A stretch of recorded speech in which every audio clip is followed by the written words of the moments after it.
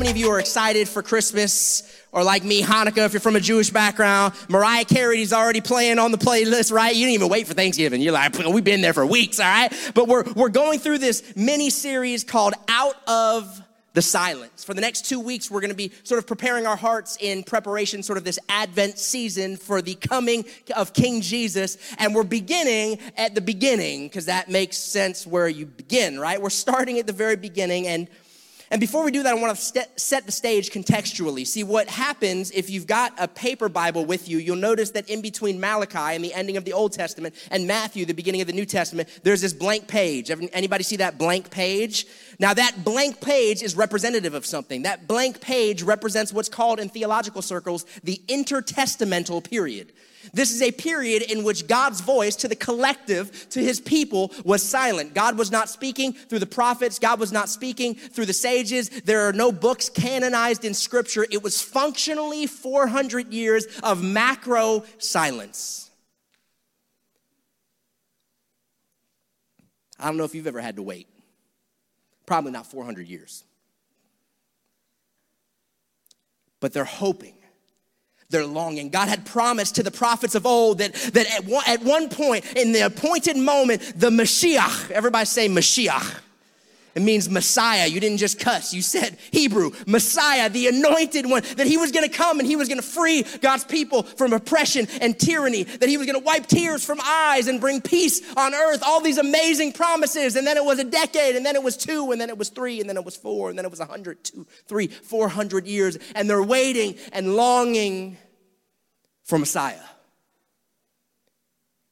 And then comes this little baby, Yeshua. We know him in English as Jesus. So would you stand on your feet with me as we enter into the story with, I'm hoping, a little bit more context and emotions of the moment to help it make sense in our modern mentality. This is Luke chapter 2. If you've got a Bible, you can turn to verse 22. And if you don't have a Bible, we've got it up on the screen for your viewing enjoyment. Miami Dolphins fans, we are hopeful. Listen, you can have a bad game. How can you bounce back? That's what I'm saying, right? Come on. Let's talk about Jesus. Everybody said amen? Some of y'all are like, thank you. Listen, every good and perfect gift comes from God, including football. Verse 22, when the time of their purification according to the law of Moses had been completed, Joseph and Mary took him, who? Jesus. Took him to Jerusalem to present him to the Lord. As it is written in the law of the Lord, every firstborn male is to be consecrated to the Lord, and to offer a sacrifice in keeping with what is said in the law of the Lord, a pair of doves or 2 young pigeons. If you're like, what in the world is it's Deuteronomy and Leviticus stuff? Basically, what you need to know from here is Jesus' parents were devout Jewish God-fearers, and they were poor. That would have why it means about the offering. God chose to be born in humble circumstances. What does that tell you about God? That'll preach all on its own, but we'll keep going. Now, there was a man in Jerusalem called, say it with me, Simeon. Fascinated by this dude, Simeon. I don't know if I've ever heard a sermon on Simeon. You're about to hear one this morning. There was this devout, God-fearing man named Simeon. He was righteous. He was devout. He was waiting for the consolation of Israel. He was waiting for the Messiah. He was waiting for the promise, and the Holy Spirit was upon him. Now, it had been revealed to him by the Holy Spirit that he would not die before he had seen the Lord's Christ. By the way, intertestamental period, we don't have any new prophetic revelation or canonized book, but apparently God's still speaking. That'll preach to people who are still seeking. But he heard from the Lord a promise. Verse 27, now moved by the Spirit, he went into the temple courts. When the parents brought the child Jesus to do for him what the custom of the law required, Simeon took him in his arms. Praise God. This is how you know it's like ancient context. You try to go ahead and grab someone's baby randomly in a baby dedication at church. See how that turns out for you. But apparently they rolled like that. It's how we do in a lot of our cultures, actually. Took the baby, praises God, saying, Sovereign Lord, as you have promised, you may now dismiss your servant in peace. For my eyes have seen your salvation, which you have prepared in the sight of all people, a light for revelation to the Gentiles or to the nations, and for glory to your people Israel. And the child's father and mother marveled at what was said about him. Lots there to unpack that I think will encourage us. I'm hoping by the end. Let's pray. Jesus, speak through your word and accomplish the purpose that you have set out for it in our hearts. In Jesus' name, amen. Turn to your neighbor, give him a high five as you find your seat. Let them know it's going to be good. Just by faith, you're hoping.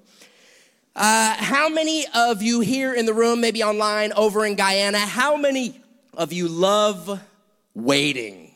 Show of hands. How many of you love, y'all are, for real, love it? No, you can't lie in church. How many of you like waiting? How many of you know what waiting is? Like anybody, just lower the threshold, okay? My wife Nancy and I are very different. If you have ever met us, you know that to be the case. Opposites attract, and we are very different people. And one of the ways this difference manifests is in the way that we deal with new things, namely new clothes, shoes, or accessories. I am of the persuasion, and maybe you can relate to me, that if you have something new, you have to wait for the right moment to bring it out. Anybody like me? You're like, listen, you just can't go willy-nilly and toss it out in any moment. That's an antiquated phrase. You just got to have the right moment. Like, I'm not just waiting for Chronos. I need the Kairos time, like we heard on the announcement video. I need the appointed moment where it seems right to bring out the new shirt. Now, some of y'all are rolling your eyes because you're like my wife. You're like, when's the right time to bring out a new something? Right now. You're like, did I buy the shoes at the store? Then they are mine. I will wear them out. Thank you very much. You're like, the right time is the now time. Our two children, we have a 6-year-old and a 3-year-old. Our two children seem to be of the Nancy persuasion when it comes to this reality. It was not long ago, and Liam had been gifted a pair of Spider-Man hats and gloves and mittens for his little our rendezvous in the frozen tundra of Nashville, because that's what freezing is like when you live in South Florida. And he had just gotten these things, and so we were in the process. It was like bedtime, so we're trying to get the kids ready for bed, and we're there, and sweet little Lucy, it's like she moves at her own pace, she meanders through life with a smile on her face, just doing that thing. And so we're trying to get Lucy meandering towards the bathroom for toothbrush time, and all of a sudden, Liam busts into the room saying, "Look, I'm in the Himalayas!" Wearing the hat and the scarf and the mittens, because apparently South Florida air conditioning is the coldest this boy can imagine, of the Himalayas. Don't know where the Himalayas came from, but he said, look, I'm in the Himalayas. He could not wait a single day. He had to put on those things right now. If you ask many of us, you're like, the right time for the right thing is right now. And then you meet God. And he doesn't seem to operate on anybody's timetable. Can I get an amen? Like, God operates on a completely different time frame and calendar, it seems, than the rest of us. God, he's on his own time frame. Now, if you've walked with him for any journey or period of time, you have come to learn that his timing is far better than ours, amen? But it makes it nonetheless frustrating, disorienting, and if we're being truly circumspect in church, painful at times. During this Book of Job series, we sort of dialogued on this question of what do you do when it seems like God is doing bad things? What do you do when it feels like God is bringing about pain and suffering and hardship in your life? What do you do when it feels like God is bringing bad things? But I feel like the beginning of the story begs a different question, and sometimes a more puzzling one. It's one thing to wrestle when God is seeming to do bad things, but what do you do when it seems like God is doing nothing?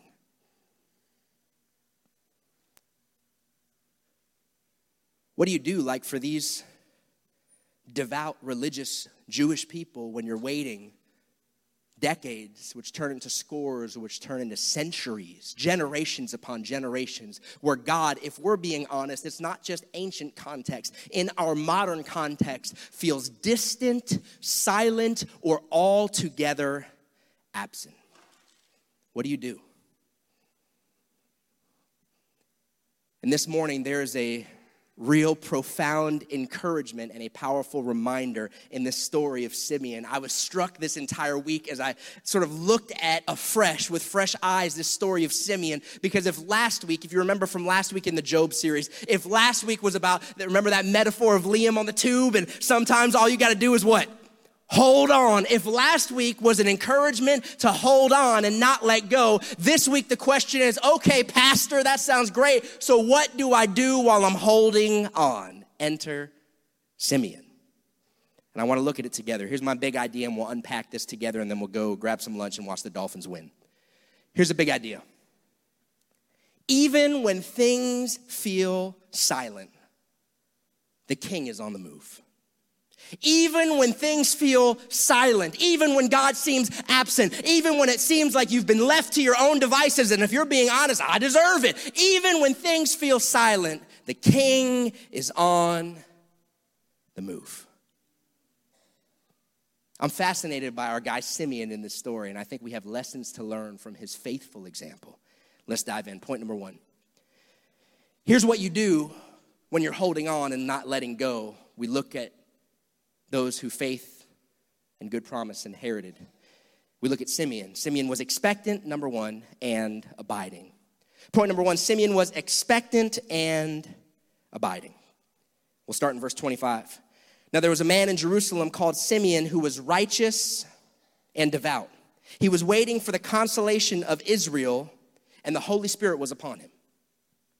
We learn later that he had been promised that in his lifetime, he would get to see the culmination. He would get to see the Messiah. He would get to experience in his real life. And we know that after he did, he was basically like, all right, Jesus, you could take me now. So chances are he had waited quite a while and was late enough in life that he's like, thank God, I'm ready to go. All of our wise ones say, maybe, almost amen. Simeon was ready. And I'm struck here because Simeon was active and persistent and expected in his abiding. Like Simeon continued to seek and seek and seek. I don't know about the rest of you all. Like it could be a few quiet times. We talk about, man, what we want to be those that are God seekers, that abide. We're starting off the new year with 21 days of prayer and consecration and fasting towards the end of it. Like I don't know about the rest of y'all. It could be a few days or weeks of quiet time and I'm not getting the goosebumps and I'm like, what's the point? God, where are you? Simeon spent a lifetime. No prophets, no miracles, no glory cloud. And yet he still continues abiding in God's word as he senses apparently that still small voice with him. Simeon was expectant and actively waiting. By the way, this is the definition in Hebrews of faith. Now, faith is being sure of what we hope for and certain of what we, do not see. Simeon was confident that God was going to do it and that what he was doing was not just talking to the walls and wasting his spiritual time, but that it was actually doing something, and he continued and persisted time after time, hopefully looking to the coming fulfillment of promises. Now, what we're told here is that Simeon had a specific promise, namely that he would not die before he got to see the fulfillment of this Messiah, these messianic prophecies come to fruition.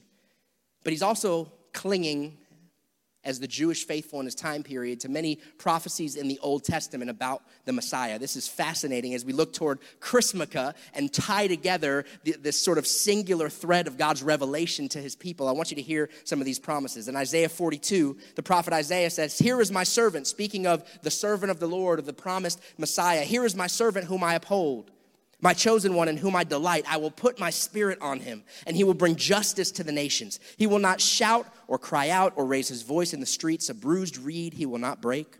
A smoldering wick he will not snuff out. In faithfulness he will bring forth justice. He will not falter or be discouraged till he establishes justice on the earth. And in his teaching, the nations or the islands will put their hope."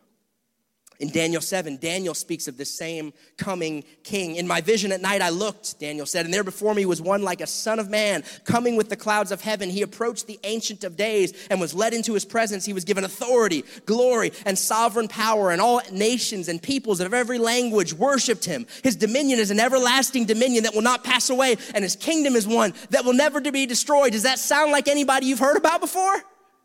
Right? You're like, I didn't know they talked about Jesus. They did. The whole story's about Jesus, in fact.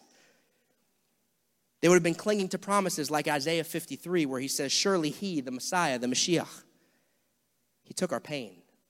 He bore our suffering. Yet we considered him punished by God, stricken by him and afflicted, but he was pierced for our transgressions. He was crushed for our iniquities. The punishment that brought us peace was on him, and by his wounds we are healed.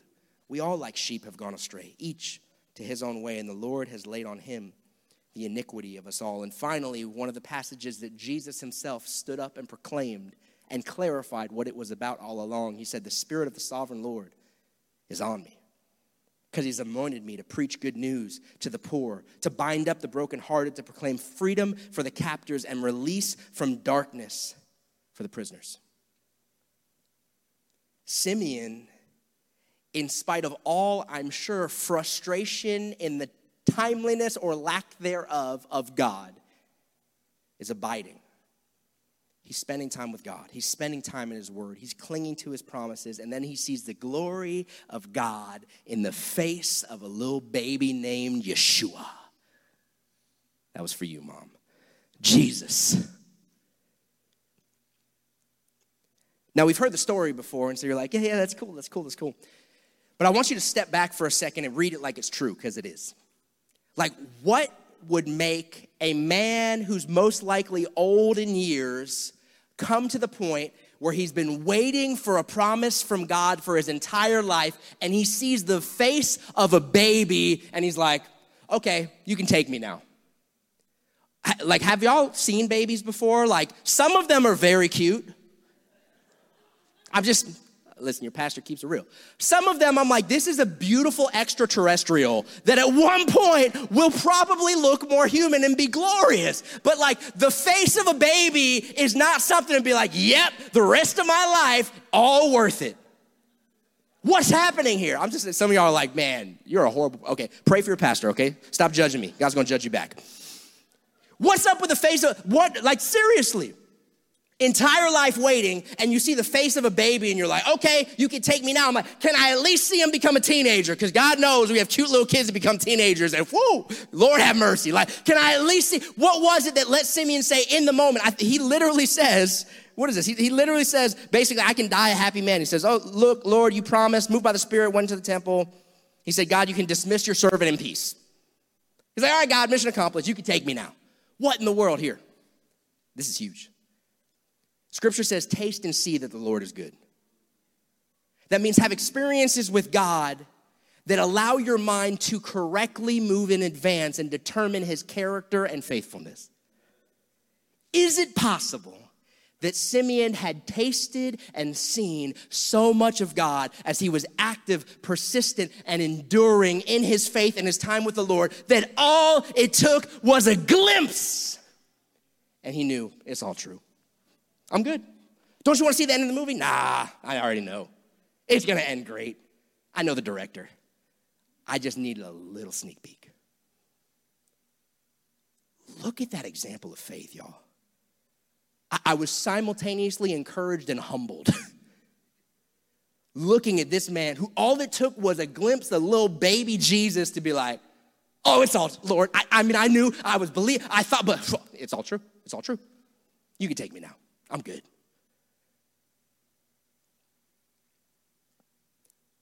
And we're reminded of this truth. For the decades, centuries, and hundreds of years that seem to be silent, even when things feel silent, the king is on the move. The king is on the move. Simeon was expectant and abiding, but not just that.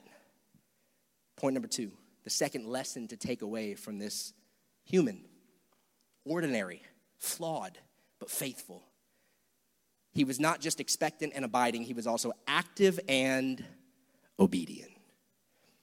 Active and obedient. How many of your children were perfectly obedient from birth? That's what I thought. I have an amazing son who is very lovingly creative in his obedient processing of information. Let me explain. It was one evening, and our children have a bedtime because that is great for their development and awesome for mom and dad. Can I get an amen? So we put our kids to bed, and I'm like, listen, son, you could read in your room. You could put a little book light in there. He loves to write. He's got like multiple journals already at this point. I'm like, Liam writes all this stuff. I'm like, I don't know. He loves words. I don't know where that came from. But he's like, I was like, you could write in your journal. You could do whatever you want, son. As long as you stay in your bed, have a blast. Mom and dad are going to hang out. And so he loves it. It's great. Everybody wins, right? Until one evening, I heard what sounded like a stampede in Liam's room. And I was like, what in the world? And I'm hearing stuff banging around and toys moving and stuff clanging. And I'm like, what is this kid doing? And so finally, I go into Liam's room, and his bed is covered in toys. Like, it looked like a toy store vomited on his bed. Like, it was toys galore. I'm like, son, what did dad tell you? This boy. He said, Dad said I could not get out of my bed. I said, exactly. He said, I didn't get out of my bed. And I looked at his toy box, which was conveniently located where he could keep one leg on his, I'm kidding you not, on his bed. Some of you are like, yeah, this is sowing what you're reaping. This was me, right? One leg on his bed, and he could stretch to get whatever toys he wanted and pull. He's like, Dad, I didn't get out of my bed. So I was like, I'm going to give you that one. I let the toys on the bed. I just thought that was clever, and then moved the toy box promptly the next evening. But I think we all, like Liam's, are guilty of creative obedience. Selective obedience. God, I know I heard you, but I'm going to kind of like do my own version of what you said. By the way, that's called disobedience. But anyways, so we're all a little bit like Liam in that regard, and we feel that temptation, right? It's the proclivity in the human heart. We're all very tempted to hear, but not obey. Step one is you've got to hear, right? If Simeon's not expectant and abiding, he has no opportunity to hear the words of God because he's so busy or distracted he can't even hear it. But if it just stops there, if all Simeon does is hear and not obey, well, we have a very different story, don't we? It's very tempting to hear and not obey, or obey in theory, or obey half-hearted, or keep our leg in the bed while the rest of our bodies are out all about. Woo! But not Simeon. Look at verse 27. It's so easy to miss. How did this whole supernatural experience happen? Obedience. Verse 27 says, Simeon, moved by the Spirit, went into the temple courts, where he sees the parents, and he sees the baby, and he grabs the baby, and he prophesies, God, take me now. How does it start? Moved by the Spirit. Now, track with me for a second, because I think this is very, very important in our modern moment here as a culture. Imagine, we all know the story, right? Simeon does it, and it's like, but it's so easy to skip those few little indicators of the story. That is the story, friends. Simeon, moved by the Spirit. Imagine if Simeon, he just got frustrated and he gave up, and he never heard. Or imagine if Simeon was sitting there abiding at his feet, and when the Spirit said, go into the temple, he's like, man, you know those temple people, they judged me last time. Man, you know those temple people, I don't really like singing in public. Man, imagine if Simeon came up with some sort of an excuse that even seemed half-heartedly reasonable, and he just didn't show up that day. Keep tracking with me. And then let's imagine that Simeon grew disappointed. And as things tend to go, flip that. As things tend to go, Simeon's disappointment went to disillusionment. And as the years went on, despair. Ultimately, frustration, bitterness, and anger. And then Simeon, late in life, because he did not have the Lord, take me now moment, he passes on this bitterness, this resentment, this frustration to those around him, because we'll teach what we know, but we'll reproduce who we are. And Simeon's children and grandchildren end up inheriting his wound, his bitterness, his frustration, and he dies old and tragically embittered in heart, and leaves behind a generation of people who say, man, God promises, but he doesn't deliver. when all along what would have been lacking in the story was not God's faithfulness, but Simeon's follow-through.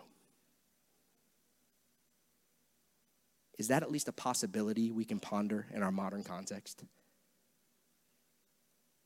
Is it possible that you and I, some of life, is just disappointing, heartbreaking, crushing. But can we get a gear that would lead us to say, God, I want to sit at your feet and I want to hear you speak and I want to listen to your words and I want to cling to your promises and I want to be available when you speak, and when you do, I want to follow your voice and obey. Because I'm more concerned with missing what you're up to than looking stupid if I step out. Imagine if Simeon, as prompted by the Spirit, didn't go into the temple. What we see is that even when things seem silent, God was on the move.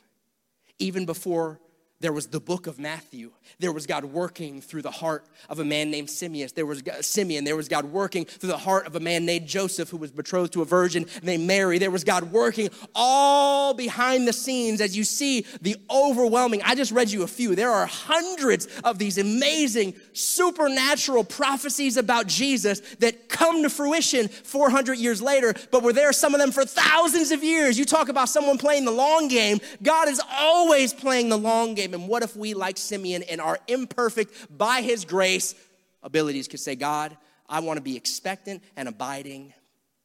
And then when you speak, active and obedient. I think it really does pose the question to us, friends.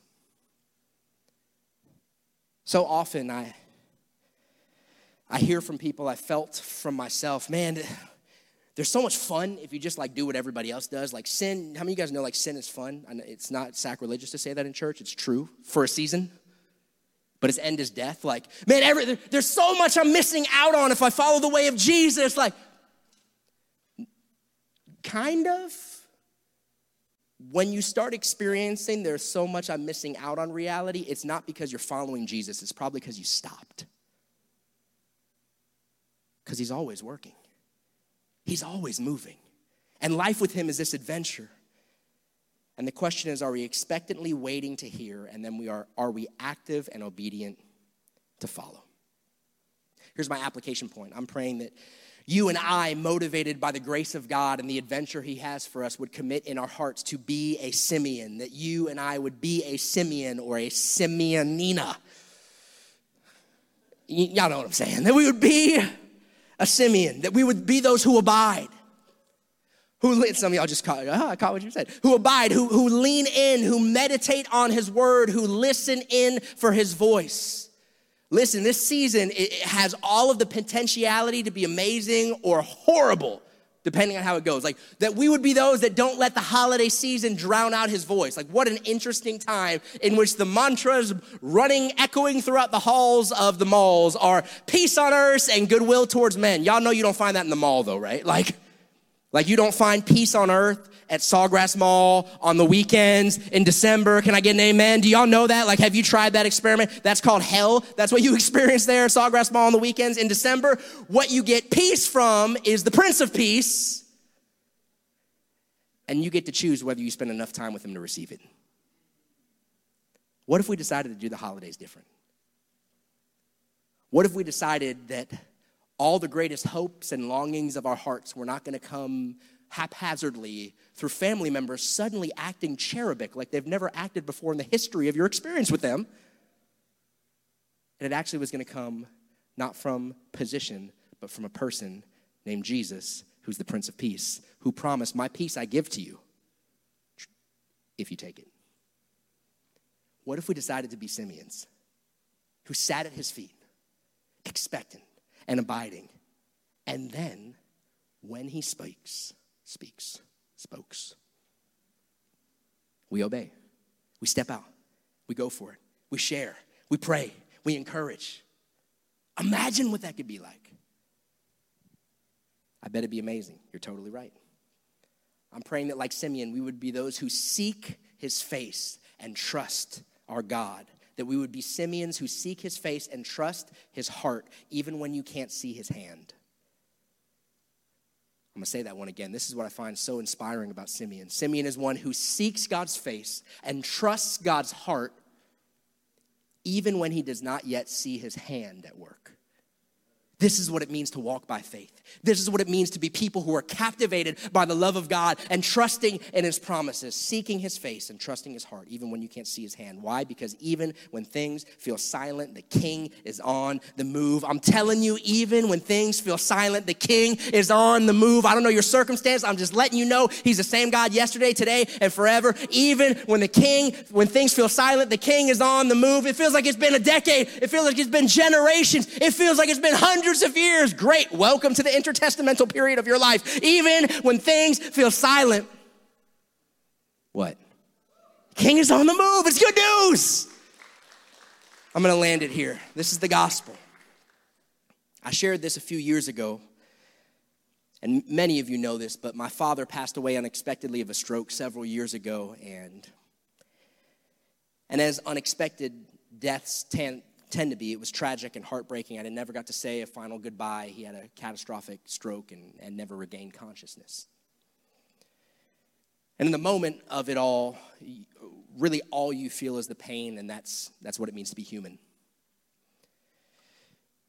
But as we continued, and I had an incredible community, our microchurch was like awesome. Oh my gosh, if you're not in a microchurch, please get in a microchurch. Like when life is good, it's helpful. When life hits rough spots, it is life-saving. Our microchurch just rallied around Nancy and I. I mean, they were incredible. And I remember as I tried by his grace just to remain, just to abide, just to stay there. Ephesians 6 gives the vision for spiritual warfare. It says, put on the helmet, get the sword, get the shield, having done everything. I love it. Just stand. Like, can you just stay? Just don't run away. It's so encouraging to me that that's God's zenith of human accomplishment. Can you just stick around? I'll do everything else. Just don't run away.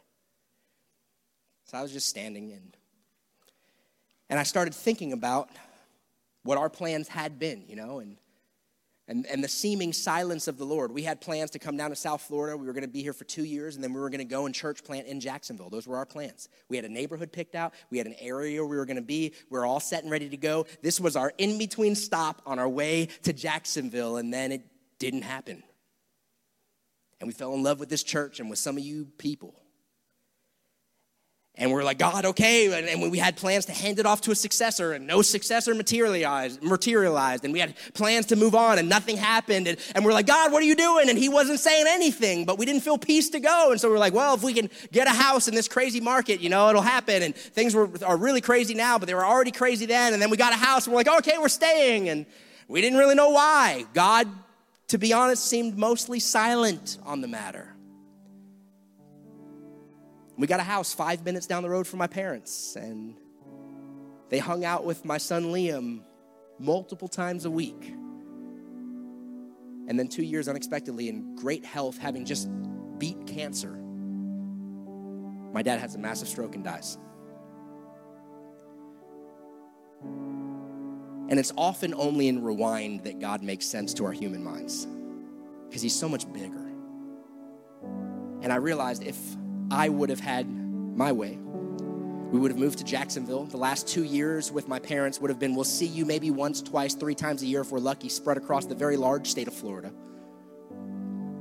And then my dad would have passed with very little memories in his grandchild's heart of Pop-Pop.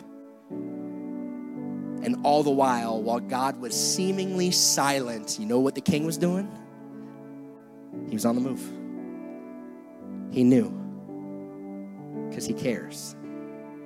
And I don't know what your story is and what your situation is, but I need to let you know that even if things seem tragically silent and God seems blaringly absent, he is not. The king is on the move.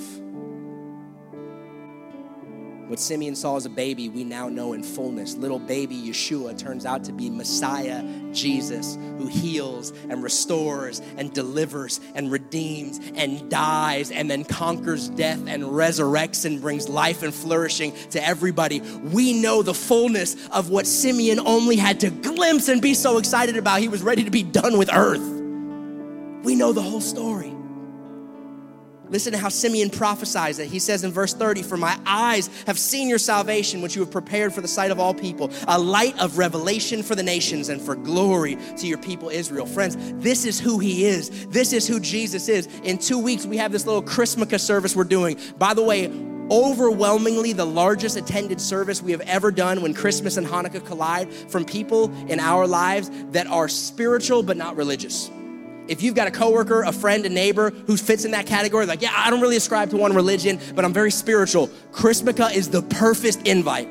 We get people every single time we do this that are like, I've never been to church before in my life. I'm not like a religious person, but this sounded intriguing. I'm like, great. And I'm gonna preach a message about the gospel, the story of God's redemption from Genesis to Revelation through the imagery of light. And we'll do Hanukkah and Christmas story and kids things. We'll do all sorts of stuff. Here's my encouragement. The same reality that Simeon said, God, you are the light to the nations and restoration to the people Israel. That's still who he is. It is still his reality. The question is, do we love him enough and do we care enough about people to give someone else a shot to experience that? We gave you 2 of these cards in the hope that you would be motivated by love of God and love for your friends to invite somebody. What if they say no? Okay. Maybe they watch online and they don't tell you and they're like, well, that was kind of cool. I actually might come. And by the way, that's happening all the time. You invite a friend, they don't show up, but they actually do show up online, and then eventually they tell you, and then they're like, hey, can you pray for me? And you're like, what? Where did all this happen? Even when things seem silent, guess what? The king was on the move. Give him a shot. Give him a shot. Give him a shot. We're going to close here. And maybe you're at a point where you need to experience this hope for the nations, this light for the nations, this glory of his people Israel, this Jesus. Here's the great news. He is the same Jesus. He is exactly the one that Simeon believed him to be and then some. And he's here and present with us now, and he's available to any who call on him in truth. Would you join me as we pray? You can bow your heads and close your eyes just for a moment of quiet and privacy. If you're here this morning and you need rescue, you need this salvation, this rescue, this hope, this light, this glory, it is all found in Jesus, and you can respond this morning. If you're here and you say, Jesus, I need you. I need this hope. I need this restoration. I need this light. I need this rescue. I've tried to do it on my own. It has not worked. I am at the end of my rope. I'll try anything. His name is Jesus. He's the hope of the nations.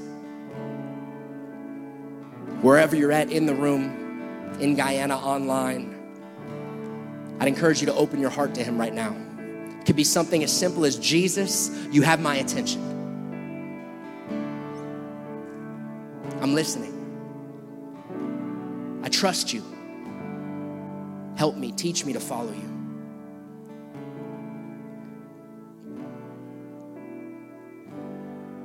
When you hear God speak, the right response is a response. You move, you act, just like Simeon, you go, you say yes, you respond. Maybe you're here this morning, you need to respond for salvation, for rescue, for glory. It's all found in Jesus. Maybe you need to respond and receive prayer for encouragement in the midst of the waiting. Maybe it's felt like a season where God has been silent or absent, and you know the truth intellectually, but it could be encouraged into your heart emotionally and spiritually. We would love to do that and pray with you and for you. Maybe you want boldness to be his witness in this season where baby Jesus is on everybody's front lawn and he's front of mind, to give a shot in the moment and culture, to let God move in someone's heart and life. Whatever the case might be, we would love to pray with you before you go. So I want us to close like this. Why don't we stand to our feet? And if I could get our prayer partners up here to line the front, if you need to respond in any sort of a way, I am encouraging you before you go out the door and spend the rest of your day to be a Simeon and respond. We've got some incredible leaders up here, prayer partners that are from all different walks of life, cultures, background, ages, races that have experienced God's love and power just like this, and they carve out their time as volunteers every single week to pray with and encourage anybody who wants it. And we'd love to pray with you this morning. Online, you can request prayer in the chat, and we'll connect with you and figure out how we can help you on your faith journey. But let's close our time together, culminating in worship. And if you need or would like to receive prayer for anything, whether to give your life to Jesus, to recommit your time, to ask questions about God, faith, or spirituality, or receive prayer and encouragement, we would love to pray with you. You're welcome to come now as we close in song.